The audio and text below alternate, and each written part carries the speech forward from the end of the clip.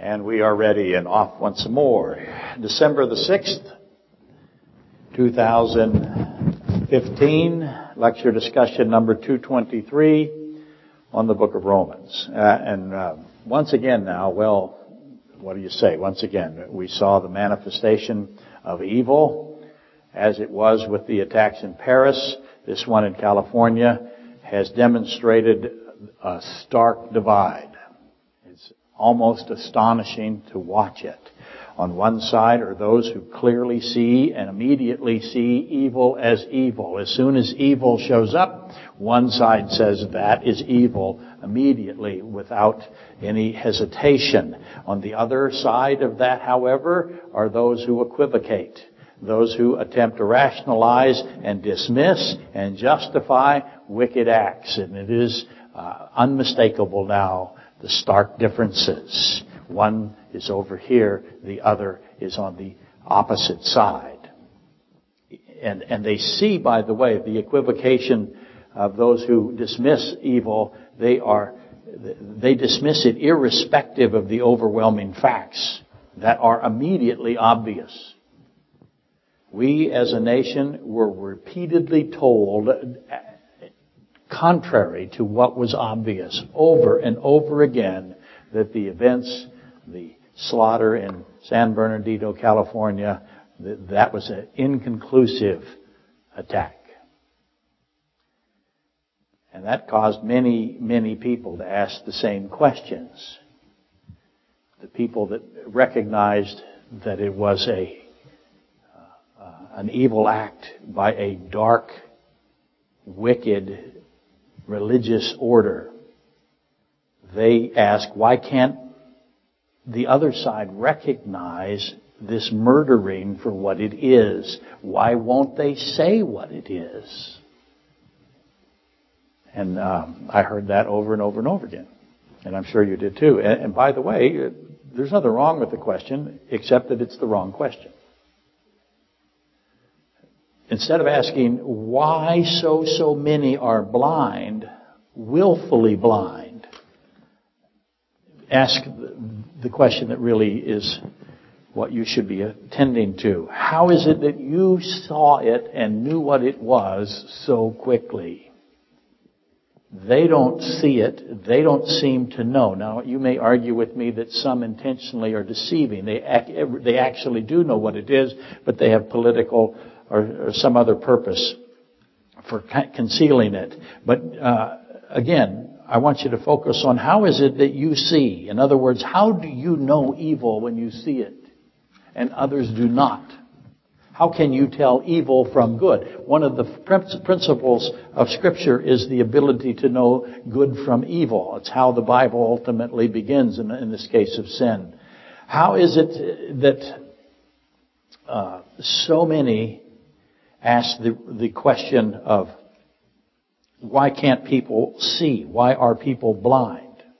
Instead ask, why is there any good at all? Why is anyone able to see anything? Why are any saved? Why is there any goodness anywhere ever?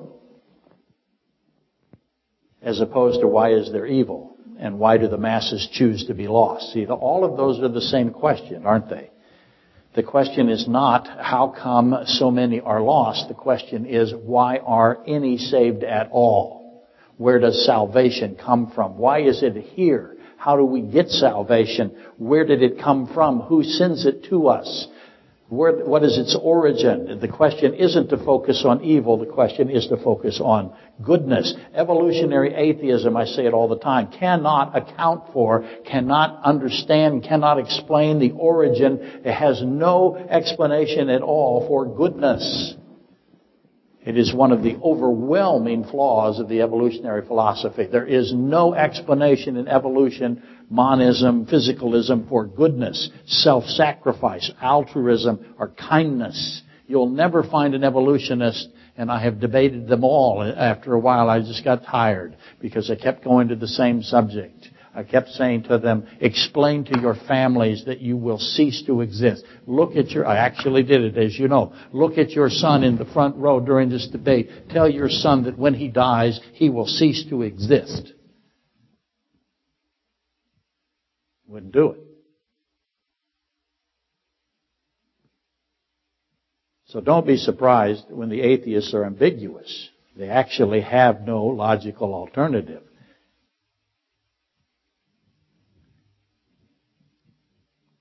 To them, evil and goodness are identical ultimately. They are merely physical acts. So don't be, again, surprised. I have what I call Chronister's law of goodness, and I'm repeating it mostly for the internet audience, not for you folks. Goodness only comes from what? Only comes from goodness. Goodness cannot come except from goodness. There must be goodness as the source. The law of goodness, just as the law of biogenesis. Life must come from life. Life cannot come from non-life. That's an inviolable law that is never taught in school because it is absolutely contrary to evolutionary philosophy. But goodness also, similarly, must come from goodness. There is no place goodness can come from except from goodness. Evolution has no answers, nor is it interested in considering even the questions. It doesn't want to discuss the questions, the reality, the presence of life and goodness. It is not happenstance that life and goodness are the themes of what? Where do we see life and goodness set side by side in literature? We see it in Genesis 1 and 2, don't we? The Bible says, life and goodness, life and goodness, life and goodness. Repeats it over and over again. He that creates life from himself, he who is life, he is the one that's giving life. Life has to come from life, right? Is also pure good. It is not an accident in Genesis 1 and 2 that life and goodness are set in a pairing. God repeatedly says in Scripture in the beginning, right? Over and over again, He says, it is good, it is good, it is good. Of course He would say that. Because good has created life. Good is a person. And He created life. Because He's good. Because He's good, life.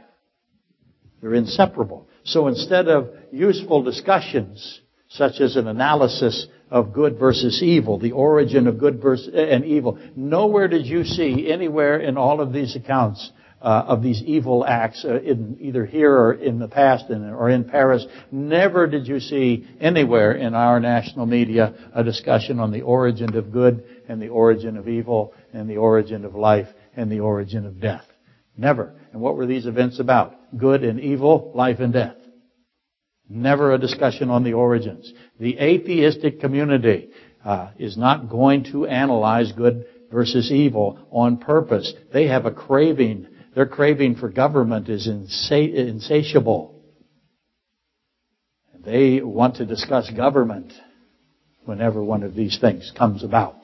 And by the way, they're going to continue to come. Evil is growing. It is impossible to see that. I said last week that we are as it was in 1938.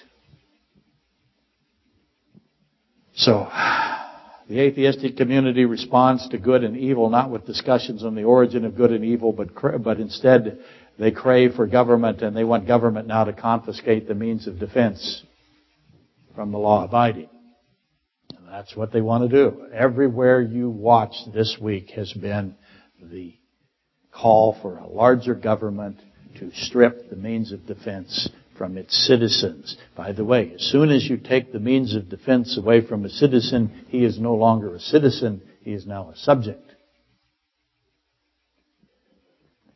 If you take the means of defense from the citizens, you have a twofold accomplishment of strengthening the government and simultaneously weakening the government, to the delight of ruthless dictators everywhere.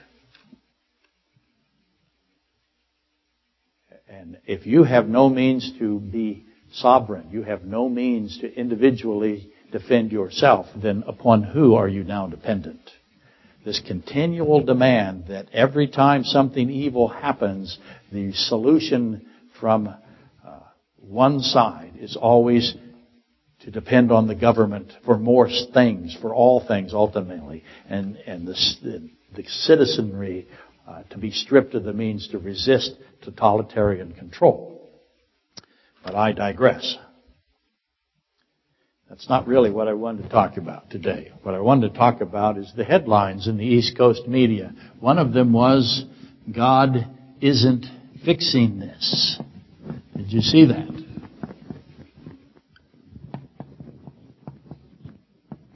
That was the headline. God isn't fixing this. Along with articles that I discussed in the pregame where they are blaming the Jewish Christian. The man that was killed, that was targeted. They're blaming him for causing all of this. It is not, again, to repeat myself from the part that didn't make the broadcast here. The media has a built-in antipathy for Jewish Christians. Get used to that. That is not an accident that somebody wrote probably the least intelligent article in my lifetime, blaming a victim for his own death because of things he said. My goodness. Where have we come to where something like that can make it into a major media outlet? That is astonishingly stupid. It's vile. And yet there it is, alongside of God isn't fixing this.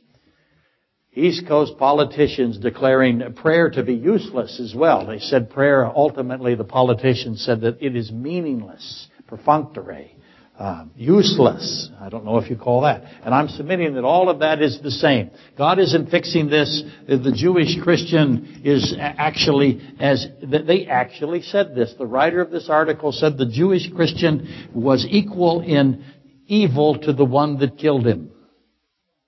Is horrifying. And I don't know what to say. I really don't know how to...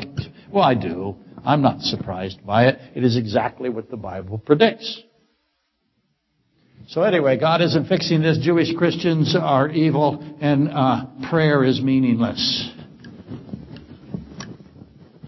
Those are the headlines out of the East Coast of this country. And I submit that all of those are the same. Replacing God with government, declaring God to be non-existent, spiritual reality to be pointless, which, again, that's logical for the physicalist, right? If there's no spiritual reality, and to the physicalist there is no physical reality or spiritual reality, then all spiritual acts are invalidated. There wouldn't be any reason to have a spiritual act if there is no spiritual reality. I hope that makes sense. And the Jewish Christian being blamed for inciting the violence that ultimately had him murdered and all the people with him. Those are all absolutely the same. They are the natural conclusions of someone who cannot identify the origin of evil or the origin of good. That is how they're going to think. Every time. So let's just take a look at this one right here. God isn't fixing this. What's the obvious question to that? Why isn't the God of creation fixing this? What is this? They don't identify what this is. What is this? What is it that they're blaming God of not fixing? They're saying God is not fixing evil. What's implied in that? That he either is unable or unwilling, right? Why isn't the true God of creation fixing this? What exactly needs to be fixed? How exactly can it be fixed? What is necessary to fix it?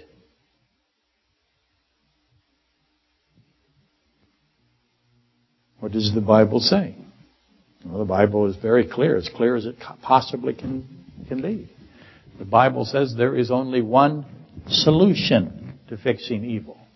Only one. No other solution at all. One that is firmly established. one possible solution. The question then becomes, if there is one possible solution, why doesn't God do it? Why does He wait? That's not the correct question either. Why does God wait is not the correct question. Correct question is what? Whom does He wait for?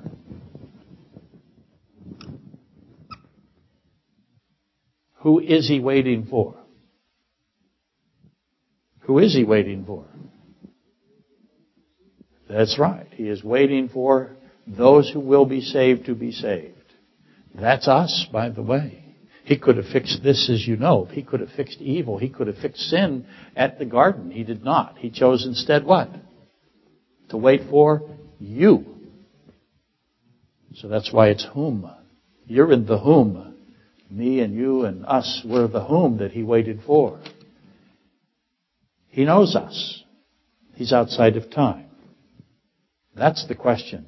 What is the primary... See, prayer is meaningless to people that don't pray. Isn't that interesting? The people that say prayer is meaningless have no understanding of what it is, for one, and they never do it for another, and they don't think that there is any spiritual reality, so why should they engage in a spiritual event? What is the primary purpose of prayer? C.S. Lewis, as you know, I'm fascinated with C.S. Lewis's intellect and his ability to say things in a pithy, succinct way that takes me weeks to say. He said this, he said, prayer does not change God. You must understand that prayer does not change God. He is immutable. He cannot be changed. So again, who? The question becomes who does prayer change? C.S. Lewis said it this way, prayer does not change God, prayer changes me. So you pray so that you will do what? Change. That's right. Very good. So these statements, God isn't fixing this, the prayer is meaningless, Jewish Christians should be killed. Eventually the entire world will rise up and say, Jewish Christians will be killed. Where should be killed? Where will the Jewish Christians be when they do that, by the way? They will be in Israel. All of them will be Jewish Christians. All of them will understand that Christ is their God and their Messiah. And they will all convert. And the world will rise up as one and want them killed. So every time I see somebody blame a Jewish Christian, I go, oh my, isn't that interesting? So anyway, all of these questions or these issues are not unresolved. They've all been discussed. They've all been resolved. It's fascinating that somebody doesn't know that God isn't fixing this is a simple, elementary question. They'll put it in their paper and make a headline out of it. We know all the answers to all of these. Most educated people do. So the most obvious of the obvious questions then is the same as how I started. How is it that you know the answers to these things? See, that's the real question. You have to look at yourself and not say, why don't they know? You have to say, well, how is it that I know? Why do we know the answers? Don't ask why the New York media doesn't know they don't even know the questions, the New York media. They're certainly not going to know the answers. The New York media will never know the answers and never know the questions, Romans 1:28. They willfully choose to be blind. Why do they choose to be blind? Why aren't you blind? Those are the real questions. Okay. Enough of that. I know. It's hard to watch these kinds of things go by, especially in successive weeks, and not get frustrated and upset. I understand that. It seems so simple. But yet we are in a world that has lost its ability to function. And It's just going to get worse and worse. Remember my saying, it's got to get worse before it gets worse. So get ready. That's how it's going to go. Okay, we left off last week at Luke 14. That's where we are today. I think it's 25 through 35 is about where we are. Maybe there's a verse on either side of that. Do you remember it? I don't know how many of you were here last week, but we'll read it again in a minute anyway. There is a priority to loving, priority loving, if you want to call it that way. Love is a relative term.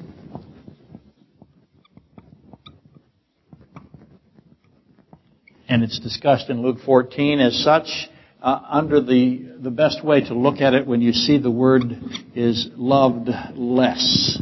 So we have the priority or the relative term of love with regard to love less. We'll get to that in a minute. And then next came the crossbeam.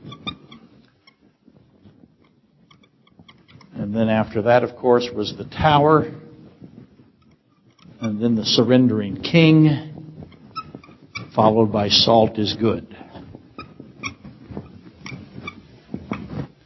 Okay, that is the synopsis very quickly of Luke 14, 25 through 35. We should read it again, and we will here in a second, because it should be apparent. I hope it's apparent to you that when you see it listed like that, the priority of loving, or the relative term that is loving, the loving less. You must love something less than you love God.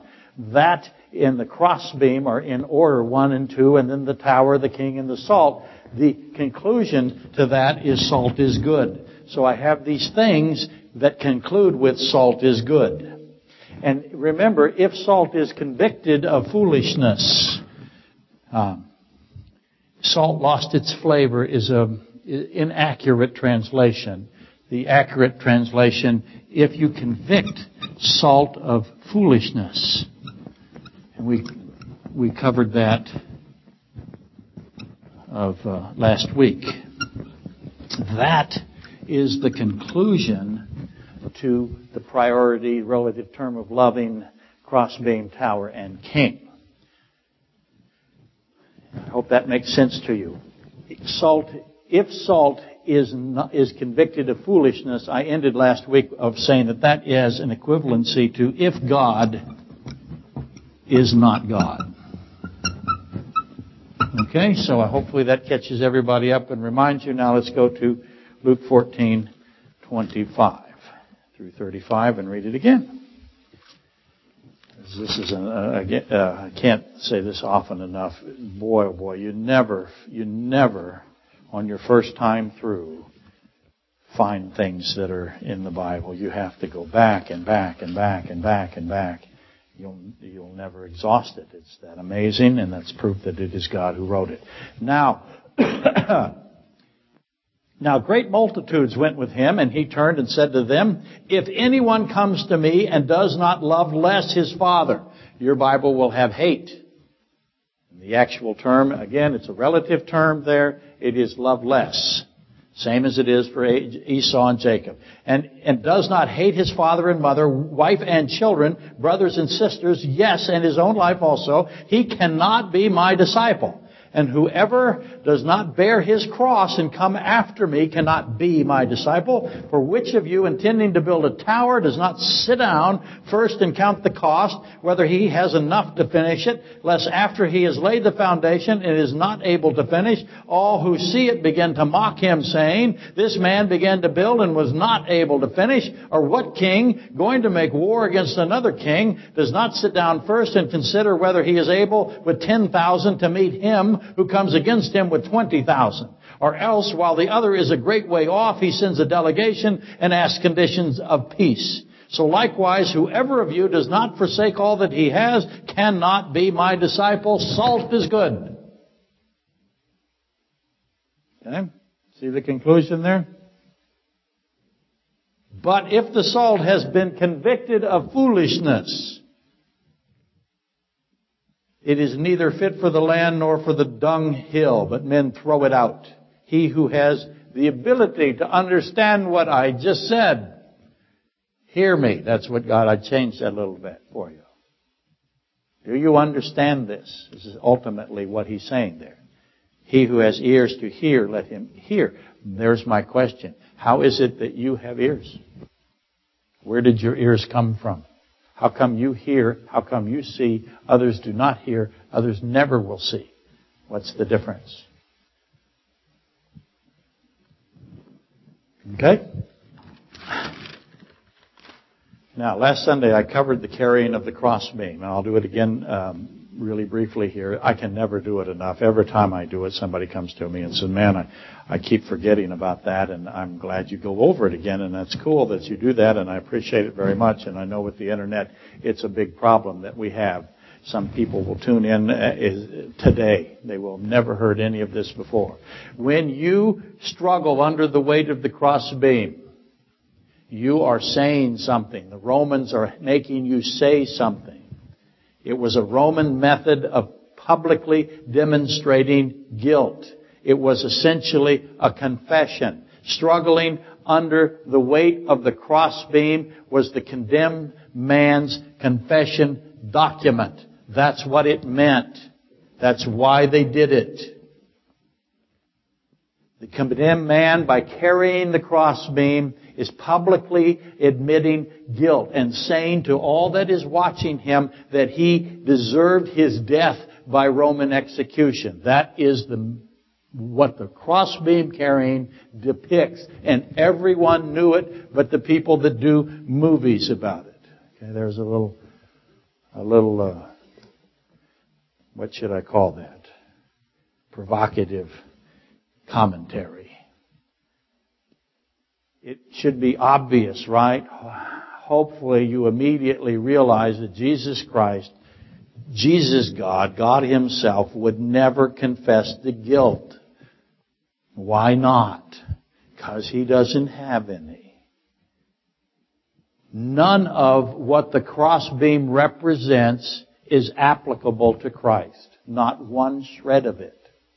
Carrying the crossbeam. Some people will say, well, He's carrying our sins. That's not what the Romans said it meant. Nor is that anything to what the crowd thought it meant. They all knew that it was a confession of guilt of a man who deserved to be executed. Christ would never have done it because He has no sin. He is perfect, pure good.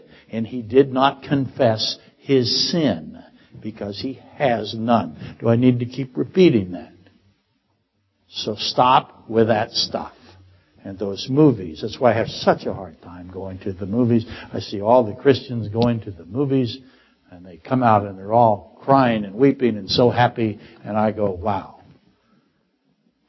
You went to a movie that had Christ confessing guilt.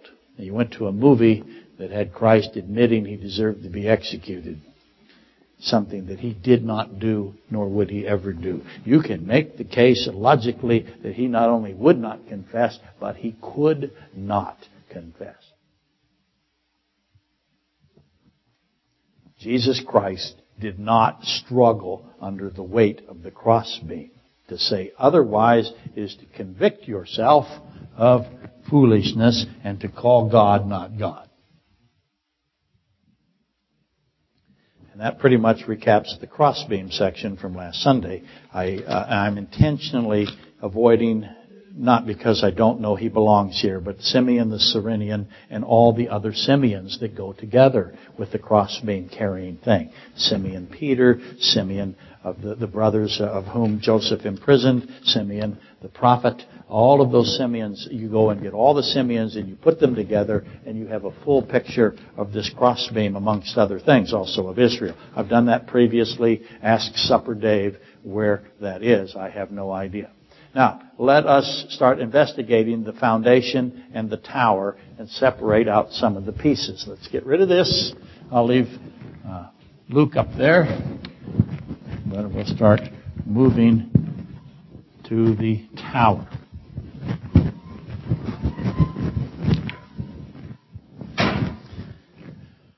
See if we can get all the pieces, separate out the pieces, and figure it out.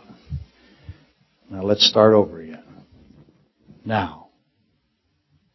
Verse 25 starts with now. What comes next? Great multitude.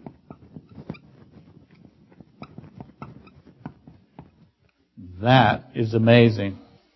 That's a piece of information that is very, very important. We begin with this great multitude. What's the obvious question?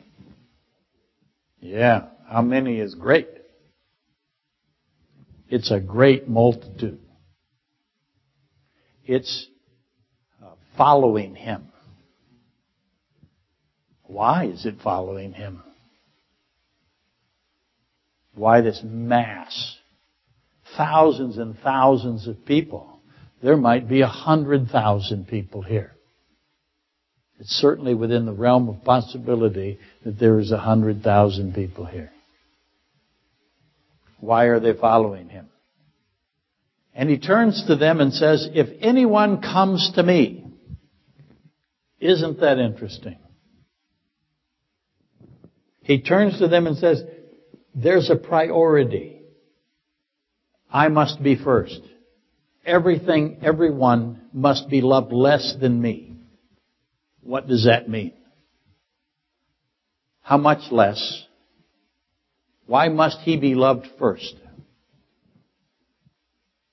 Doesn't mean that no one else is loved. It means that he is loved most.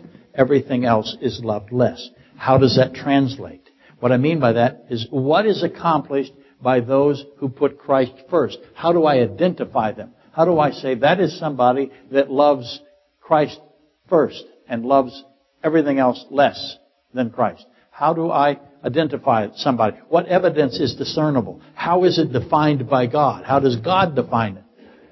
Of whom will it be said at the throne? We will all be there.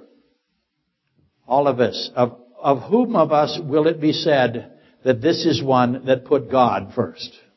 That put Jesus first? That loved Jesus, loved God most of all things that he loved? How do we demonstrate that Christ is our highest priority?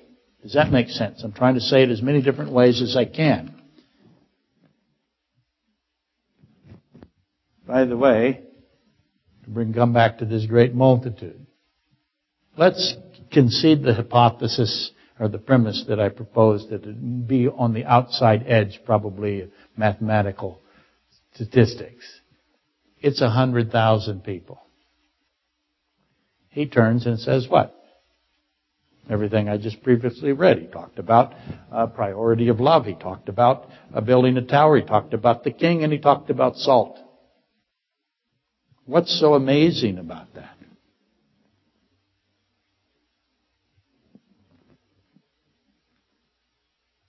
They heard him. I want you to go out to the Sullivan Arena or the new UAA Arena, go down on the floor and start talking to 5,000 people. Are they going to hear you? They heard him. So now we're in a discussion of physics of sound, aren't we? How loud was his voice? Let's just imagine. Here's Christ. I'm going to put Christ here. Somebody wrote me and told me that I shouldn't use the cross. They're concerned that it is not a Christian symbol. I'll get to that someday. But let's assume that I got to draw it smaller. No, that's good enough. There's Christ. And then around him are, and I'm going to give it to you that they're around him. You can see that my board's not big enough, right? If you have him being extremely loud right here, what does that do to these people? Yes, I've got problems, don't I? In order to reach these, I have to have so many. I might have to have 250 decibels. Probably not. Probably do it with about maybe 200 decibels. But I got to be F-16 loud here to reach thousands and thousands of people. And if I am that loud at the source, that's bad news for all of these folks, right? So It is a miracle that everybody... No, it's not. It's just God doing what He does, right? He gets His voice. Everyone hears His voice, right? Anyway, set that aside. Just notice that when these great multitudes come to Him and He speaks to them, they all hear every single word He says. That's what He does. Ask why does He do it that way? Note the progression of our responsibility to declare ourselves guilty. Right after He gives these references, He says, now, crossbeam time. We really are guilty. First He says there's a priority to love, and then He says crossbeam time. So, love, crossbeam. Why is crossbeam after love? Why isn't tower after love? Why isn't the king before tower? Why this order? This is God. Has He thought of the order? He has. He's decided that after He talks to you about your priority of love, that you need to be talked to about declaring yourself publicly deserving of your own execution. Once you say, those who have their priorities correct, once you declare yourself God first in your life, now so your priorities are correct. Now this public admission of guilt. Disciples of Christ we know that we deserve to be executed. We deserve it. If you don't think you deserve to be executed, you're in trouble doctrinally. That means you do not have an analysis that is in any way accurate of yourself, of your sinful self. We have earned our death. We are guilty sinners who need mercy and salvation, and that mercy and salvation comes as a pardon, and that pardon has to be given to us. We can't possibly earn it. That is what He is saying here. When you're carrying a crossbeam, you're saying, God, I deserve death. And I know it. I need a Savior. If you love God, but don't think you need a Savior, then you have just canceled out what you started out saying. Does that make sense? I run into all kinds of people. As you know, I get all kinds of people write me. I get people stop me. I do a really good job of disguising myself now. I was called last night, and they asked me if I was a pastor, and I said no. And it's stunned. Well, why don't you call yourself a pastor? Well, the profession is corrupt, for one. I'd rather call myself a septic engineer, I think, now. I'd like to have something at a higher level. I'm halfway joking, but the other side of me, if you talk to my wife, I'm so discouraged with what has happened in this business of churchness.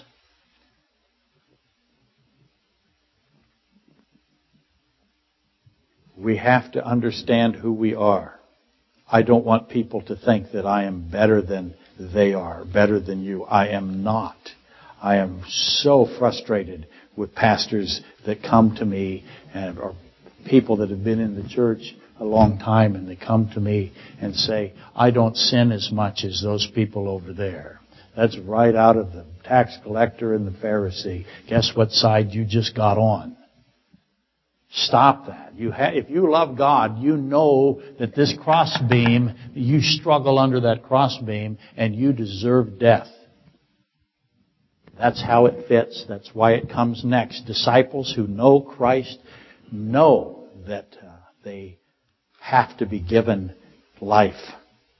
Without submission to this fundamental truth, coupled with, notice what happens. It says, if anyone comes to me, that's how he starts. And also, he cannot be and whosoever does not bear his cross and come after me. So, anyone comes to me has to have this priority. And then you come after him. Then the crossbeam. So, the submission to the fundamental truth of our guilt and our sinfulness, our deserving of death, is coupled with this come after me, responding to the call of Christ. You have to have that to be in discipleship. That is the beginning, the introduction, if you will, to Christ's proof, for lack of a better word. His conclusion, again, is salt is good. And that's how we begin. And then he does this. Because. 4. Verse 28. Go ahead, put because. If anyone comes to me and does not love his father and mother, wife and children, and brothers and sisters, less, and his own life also, he cannot be my disciple. And whoever does not bear his cross, in other words, whoever does not understand his sinfulness and come after me for life, cannot be my disciple. Because which of you, intending to build a tower, does not sit down first and count the cost, whether he has the ability to finish it? Obviously, this statement by God himself, that everyone heard, loud voice, if you want to call it that, everyone heard it. Why does God have a loud voice? How come he wants to make sure everyone hears him when he talks? Why does he make sure everyone hears him when he talks? Answer that. What's his name again? What's God's name again? Salvation. He's always saving, right? So this statement about the tower that the great multitude heard is intrinsically connected to all that preceded it. See? So we have the priority of love. We have the crossbeam, discipleship, come after me. Now we're going to talk about building a tower and a foundation system. Because that's the right thing to do. That's the perfect order to this. The priority of love, or the relative comparison, the admission of our sinfulness and guilt, the understanding of our deserved sentence, the coming now after Christ. Those, when you have all of that, you sit down and you build a tower. Look what he says. Sit down first and count the cost. So sit down first and count, which means what? Consider what I just said. Now's the time to sit down and start counting. And plan. You're going to build a tower now. And you better plan it. And are you going to be able to finish your tower? And if you can't finish your tower, what's going to happen? People are going to come up and make fun of you. Who are these people? Where did they come from? But he said, you will be mocked if you are not able to finish your tower. What does this mean? And as usual, there is no shortage of commentators who wrongfully conclude that what Christ is saying here is that our salvation is at risk, subject to our ability to finish our tower. And I know you've heard those sermons. That's why I started out saying wrongfully conclude, and they're probably predominant. They look at this and they say, well, let's see, which of you intending to build a tower does not sit down and count the cost, whether he has enough to finish it? That's talking about salvation. So you better get your tower fixed, and if you don't get it done, then you're not going to. And you got to come to me, by the way, and get your concrete. I'll charge you. I'll give you the plans for the tower. I got some tower plans right over here. I've stamped them, acceptable tower plans. They're for sale today. I'll make you a deal. There's no shortage of those people. Is the tower, in the context, is the tower salvation? That's your question. Let's find out. Let's just ask some more questions. Do we lay the concrete, the foundation of our salvation? Are you a concrete worker? Do you need a pump truck? Do you need a building level? By that I mean a laser now. In the old days it was not done that way. Do you need a concrete mixer? Are you doing this? Do we finish our salvation? When he says, do you have what it takes to finish it? Is he talking about finishing your own salvation? All of those. Do we lay our own foundation? Do we build our own salvation? Do we finish our own salvation? Those are rhetorical questions, assuming that you all answer definitively what? No. Are you kidding me? That is not applicable to salvation. And who, again, are these people who come around and mock? And they are able to do something, aren't they? They're mocking you because they have discovered that you didn't do what? What didn't you do? Why are the mockers surrounding you? You didn't get your tower built. Some of you don't even get the foundation formed up. You don't even get a concrete truck delivered. You got nothing. You didn't even flatten the dirt. And then what happens when that happens? Here come the who? Here comes the East Coast media. That's a joke. Not really. Here comes the mockers. And what are they doing? They know something. What do they know? They know that you did not finish your foundation. What's the obvious question? You did not finish your tower. What's the obvious question? The obvious question is, how do they know?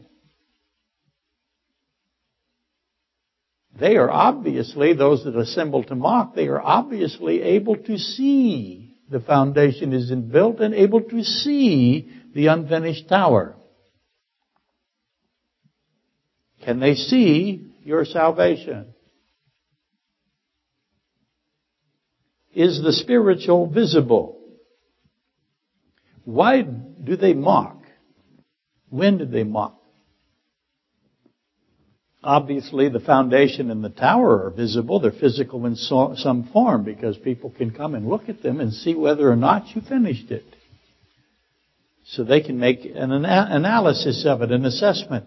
And those who hate Christ and those who hate Christians, they're going to gather and mock. Get used to that. And they're going to mock those who have unfinished towers. And they're going to accuse the people that have unfinished towers of being unable to finish them. So you have accusatory elements here. So that's just part of it. What else are they accusing them of? Again, why do they do this? What's the motivation of the mockers? What does the mocker get for mocking? Have you got paid mockers? They're doing it for free? How do they do this and why do they do it? And clearly those who seek the eternal death of all men, and make no mistake, there are a plethora who seek the eternal death of all men. They are comforted that all men cease to exist. They want all men to cease to exist. They want everyone to die and have no hope. They dominate our university systems. So those who seek the eternal death of all men, who wish that none be saved, they have believed and they are believing the lie of Satan that God's plan of salvation will be judged to be unjust. And they'll use whatever they find to that end. And I have, however, on purpose, somewhat passed over a key element of this discussion. And now I'm going to put it back in. I read it, so I was fair. But I did it quickly on purpose so that you would miss it. Because I am a trained professional. Now I have the note. I got to put it in with the appropriate emphasis. So let's go back and do this, because this will help you understand. If anyone comes to me and does not hate his father and mother, wife and children, brothers and sisters, yes, his own life. Yes, his own life. Anyone comes to me. Notice, anyone can come. Salvation is for anyone. And does not love less his father and mother compared to loving me, Christ, wife and children, brothers and sisters, yes, his own life.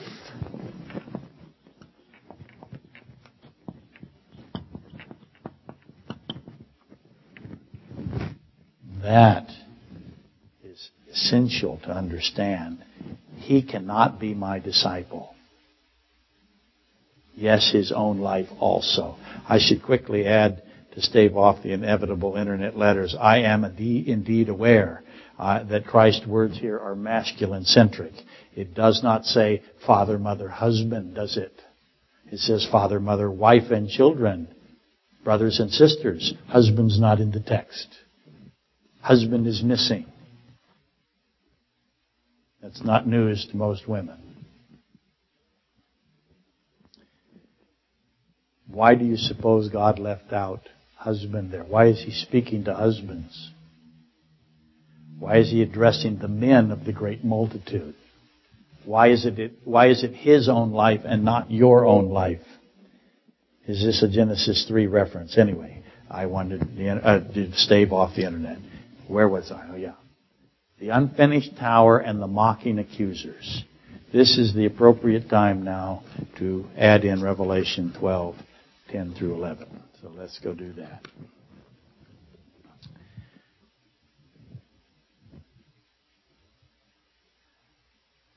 Then I heard a loud voice saying in heaven, now salvation and strength and the kingdom of our God and the power of His Christ have come, for the accuser of our brethren, who accused them before our God day and night, has been cast down. And they overcame him by the blood of the Lamb and by the word of their testimony, and they did not love their lives to the death. Notice how they overcame Satan. How did they do it? They had two ways there. Two things mentioned. Did you notice that? The blood of the Lamb. What is the blood of the Lamb referring to? That is what? Salvation. What's the other way they overcame Satan, who accuses them? By the word of their testimony.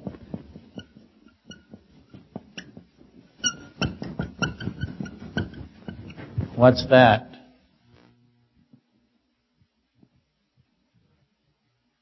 One is salvation, the blood of the Lamb. They overcame Satan by the blood of the Lamb, and they overcame Satan by the word of their testimony, which I'm going to tell you is the foundation and the tower.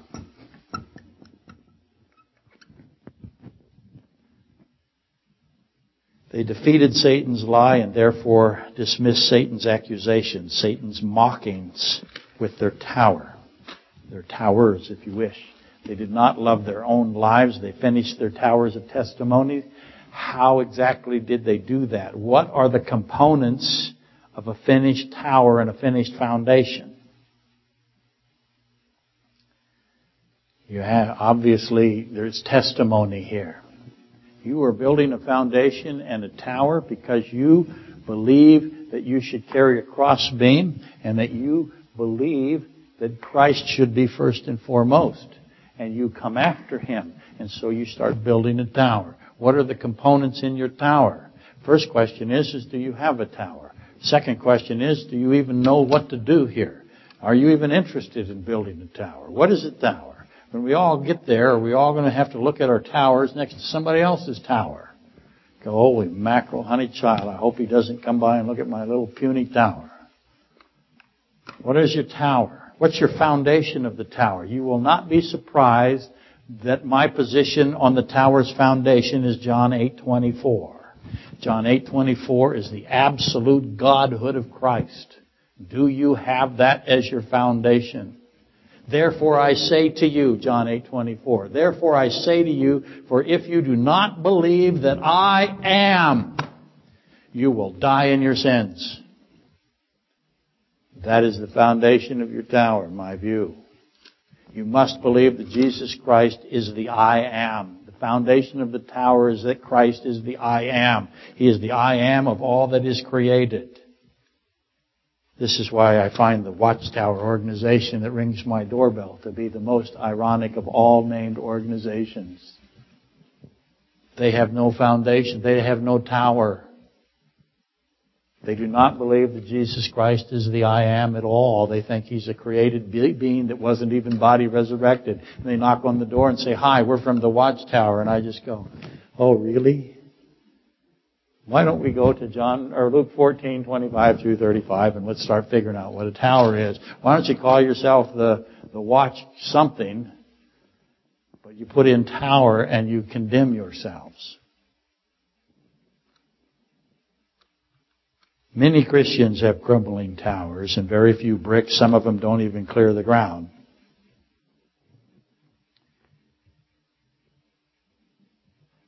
But now for us, we have people that celebrate when a Jewish Christian is killed. That's big time news. Look around us, as Bill said. Time is getting close. The world is descending into chaos and darkness. Time for tower building is getting short. Run out of time. Got to finish that tower because you stop the accusations of Satan that salvation is unjust. That's where we're going to start for this week. Next week, what is this surrendering king thinking? What's he doing? Why does he come after tower?